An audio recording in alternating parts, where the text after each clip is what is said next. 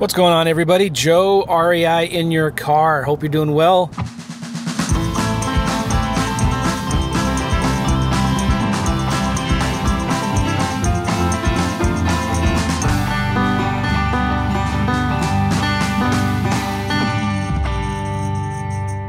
Just driving back home from the gym and having breakfast with some friends.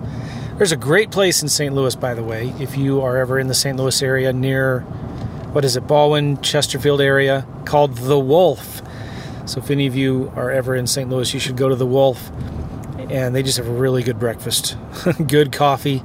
Anyway, I was listening to the news, NPR specifically, and I can sometimes, well, never mind. I won't get political, but I do listen to NPR sometimes, just because I like hearing the other side of the stories sometimes, because I lean politically more right, but I like to hear, you just hear stories that you don't hear on the other radio stations, and then I get annoyed with everybody, and I hate talk radio for a few months, and then I start listening back to it again. But anyway, okay, that's not my point. The point I was talking about was President Biden, whether you agree with him or not, whatever, he just extended the moratorium on student loan payments. It was supposed to expire. People were supposed to start making payments again at the end of January 31st. And now he's extended it to the end of May or something like that. So he's pushed it out 5 months or something. And man, I'm just thinking about that. The average, I did some deep scientific research on Google, and this average student loan debt is about $30,000. And the average student loan monthly payment is $400, okay? And I've been thinking about that, like, they're just kicking the can down the road. And one of the reasons why our economy has been propped up is not just the stimulus payments, right? Not just the government handing out a bunch of money and printing a bunch of money, and we're gonna have to pay for that somehow, some way. But also the suspension of student loan debt.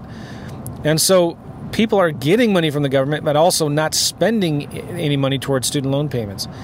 Well, what's that phrase, when the chickens go out to roost or something like that? There's a phrase, you know what I'm talking about? Well, we're going to have a day of reckoning with all of this stuff, right? Like when student loans payments actually start coming due, I know some people in the government would like to just magically wave a wand and make all of the student loan debt disappear, but that's gonna be a huge disaster. So hopefully that doesn't happen. But here's the point I want to make. I have student loan debt. I've been rapidly paying it off, but I got stupid. I got a stupid degree, and it's like the interest rate is so low, and I get to write off the interest. Yeah, I've not been in a hurry to pay it off, but now I am, and I'm going to have it all paid off in a couple of years. But, man, it's frustrating, right? And I'm at a good spot where I can, pay it off. Like I'm paying 4 or 5 times my minimum monthly payment, and I have been paying it during the last year or so that the payments have stopped. So the nice thing is I don't think it's accruing any more interest. I think the interest is set to 0. But anyway, I'm rapidly trying to pay it off, but there's a lot of you all listening to this, and you're worried about making your loan payments. Maybe your loan payments are only $100 a month.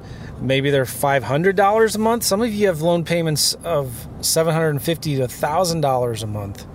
And what are you going to do about that, right? And you're worried about it. Well, here's the crazy, awesome thing about real estate. Now, whether you're doing lease options or buy and hold or vacant land flipping, there are strategies out there where you only need to do a couple deals and sell them on a lease option or sell them on owner financing and something like that.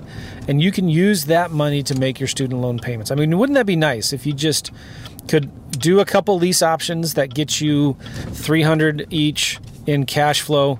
So let's say $500, $600, $700 in monthly cash flow, and just have that money go towards your student loan debt. Wouldn't that be nice, right? And, hold on, my kids are hunting. No, they're done.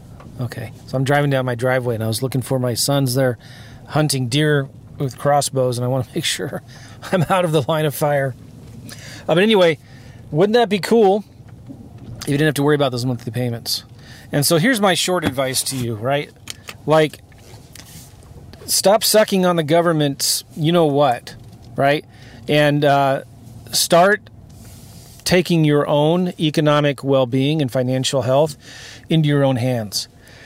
Because I wish I could think of that phrase. I should have looked it up. The piper is going to pay or play or... you know what I'm trying to say, right? Like, it's going to come... There's going to be a day of reckoning. And you've got to be ready for it. And one of the best ways is like, man, just do a couple deals. Get a couple lease options. Buy some vacant land for $5-10 grand and then sell it on owner financing. I just interviewed Phil Marsh on my podcast, and he, in the last year, for 11 or 12 months now, he's been just buying and flipping vacant land, buying it for 20-25 cents on the dollar, selling it on owner financing. His average note is about $400 a month. And he just surpassed the $10,000 a month in passive income mark. All right? Imagine having $10,000 a month coming in every single month without you having to do anything for it, like after you get it, right? Well, how fast and how quickly could you pay off all your debts with just that? If you have student loans, you just need to do 2 vacant land deals, sell them on owner financing, or do 2 sandwich lease option deals, or do 2 subject to deals, buy some creative financing, and you could use the cash flow to pay off your debts. How cool is that? That's why I love real estate. So anyway, I just wanted to talk about that. Number 1, don't get into student loan debt unless you absolutely have to, unless your degree is something that's going to make sense.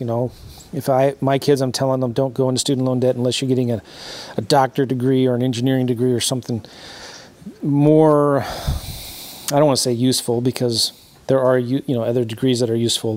But anyway, what I'm saying is, man, go to community college, like work through college, do whatever you can to get the least amount of college debt as possible, right? And then get into real estate, start doing deals, and use the cash flow from those deals to start paying off your debts, so you don't have to stress and worry or be so reliant on the government to help you and bail you out, because it's going to come due.